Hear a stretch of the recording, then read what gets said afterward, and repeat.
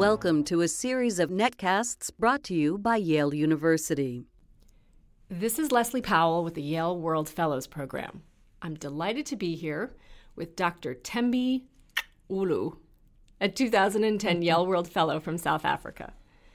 Thembi is the clinical director for one of the largest HIV/AIDS treatment NGOs in South Africa. It's called Right to Care, and it partners with the government, the private sector, and other NGOs to improve access to safe, effective, and affordable treatment for people living with HIV/AIDS.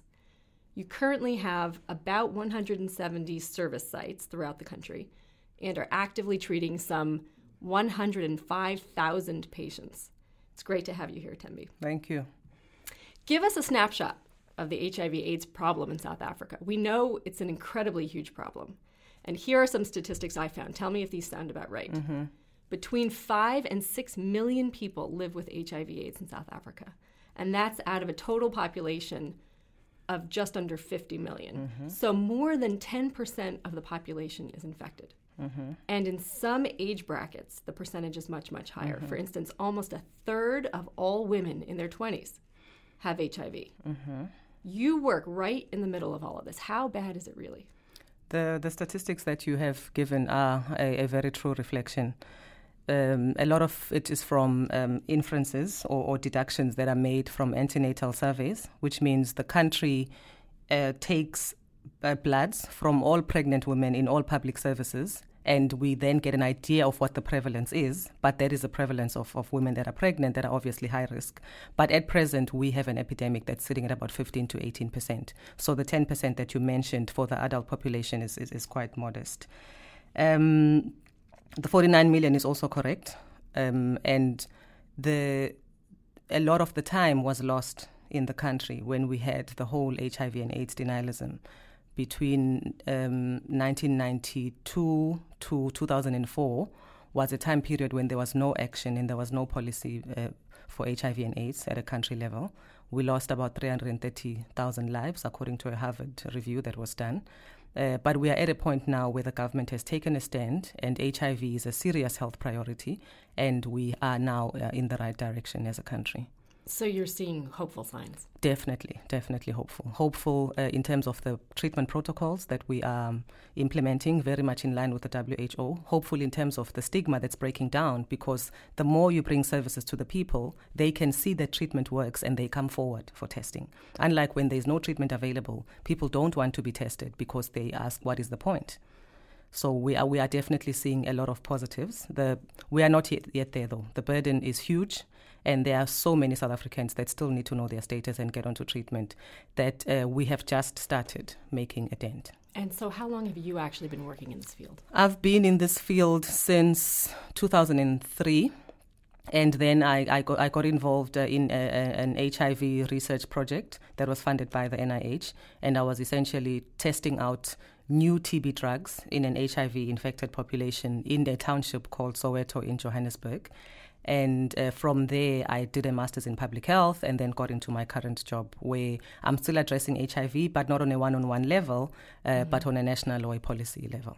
And so between 2003 and today, so 7 years later, you're noticing sort of attitudinal changes in the country toward HIV? Not really, Leslie, because as much as we've, as a government, tried to increase awareness, the awareness of HIV in general is very high. But what I still see as lacking is specific patient activism. So a woman, for instance, would know that she needs to know her status. HIV is a problem in South Africa. You need to use a condom. But once she falls pregnant and tests HIV positive at a clinic, if the nurse that sees her is too burnt out or too busy to offer her antiretrovirals, the patient does not demand ARVs from the nurse. So there's no patient-level activism. Patients are aware that HIV is a problem, but they don't demand access to treatment. So we are working now on just not the NGO activism, but patient-level activism. Is that a question of pure and simple education? It's a question of targeted education, because, as you mentioned earlier on, the groups that are most at risk, which we have now clearly defined by understanding the epidemic, is young women. So the education and awareness campaigns that we do have to be very targeted, because we've been doing very general population, a bit of billboards here and there, so it hasn't been as effective, and now it's about targeting specific populations that are most at risk. I see. Let's talk about the government's strategies for a moment. There was, after all, the infamous comment, which I have to repeat, by President Jacob Zuma, who claimed that taking a shower after sex was a good way to avoid becoming infected with HIV. Does a remark like this say anything about what the government is or isn't doing about the HIV/AIDS epidemic, or is there an actual strategy in place? There is definitely a strategy in place. As a country, I think the United Nations mentions the so-called 3 1s principle for a country to manage HIV and AIDS. So it's one coordinating body, one monitoring and evaluation plan, and the third one I cannot remember now. But as a country, we have a controlling body, which is the South African National AIDS Council. We have a national AIDS plan, so that's the third one strategic plan. And what we don't have is the monitoring and evaluation unit, which is stuff that we are currently working on. Jacob Zuma came into power, and under him, the government has launched, for instance, this new testing campaign where we want to test millions of South Africans. Under him, new guidelines have been implemented. Under him, the HIV budget has been increased. So has he come around? He has. As a leader, he has been effective. He has had a public HIV test and has disclosed his status in order to help to break the stigma. Mm-hmm. The circumstances surrounding his trial and taking the shower were comments that he made in court, and he apologized for those because those were severely damaging. But as a leader, he has really come in and taken HIV to highest levels in terms of government priority, and we are seeing positive change under his leadership. So the testing campaign that the government launched earlier this year, I believe. Yes. Is it successful so far? What is your view on I haven't been following up lately, but when I left, the aim was to test about 15 million South Africans from the 1st of April 2010 to the end of June 2011. When I left, we were running below target, but the aim was basically to strengthen and to get NGOs and to get the private sector involved. And even though I don't have the latest data, I know there has been a lot of mobilization by business, for instance, like the South African Business Coalition on HIV and AIDS, to get the private sector more involved, because government on its own cannot cope, and not reach these targets. So I'm sure that there will be success eventually.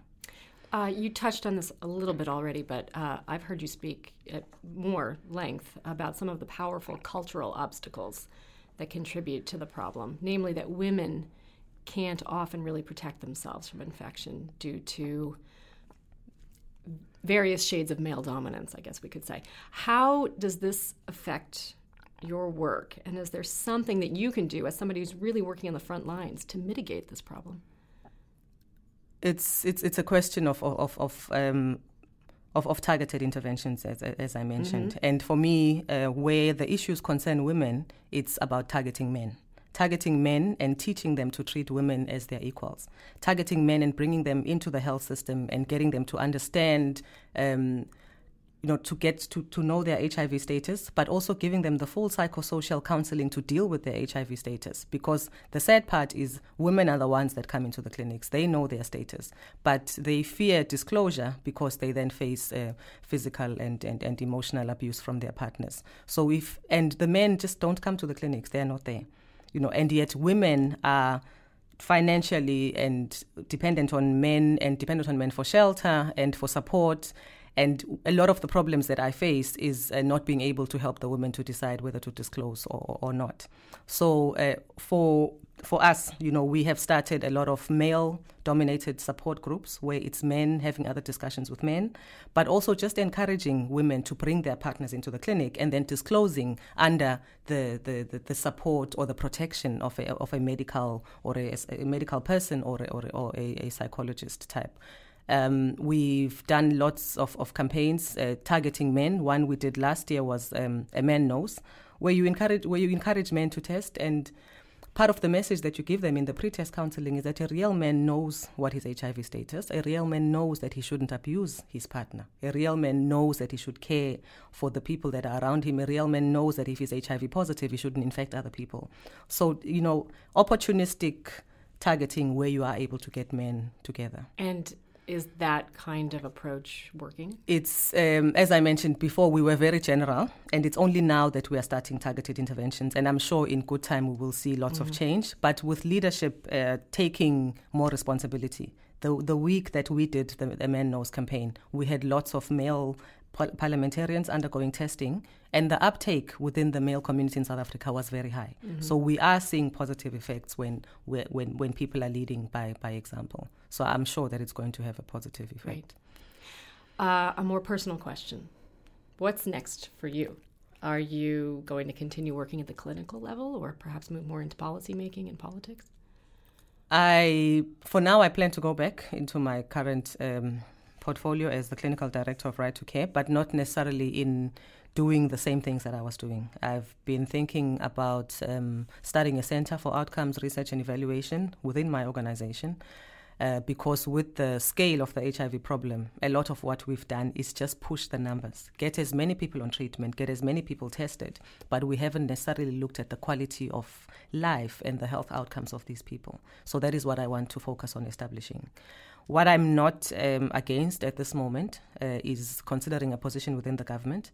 So I'm thinking about that and could consider that, because I think after 7 years of being with this particular NGO and managing HIV in my little corner, I think I've done quite well, and I'm ready to take that to a country level. Good luck. Thank you, Leslie. Thank you, Thembi. Thank you.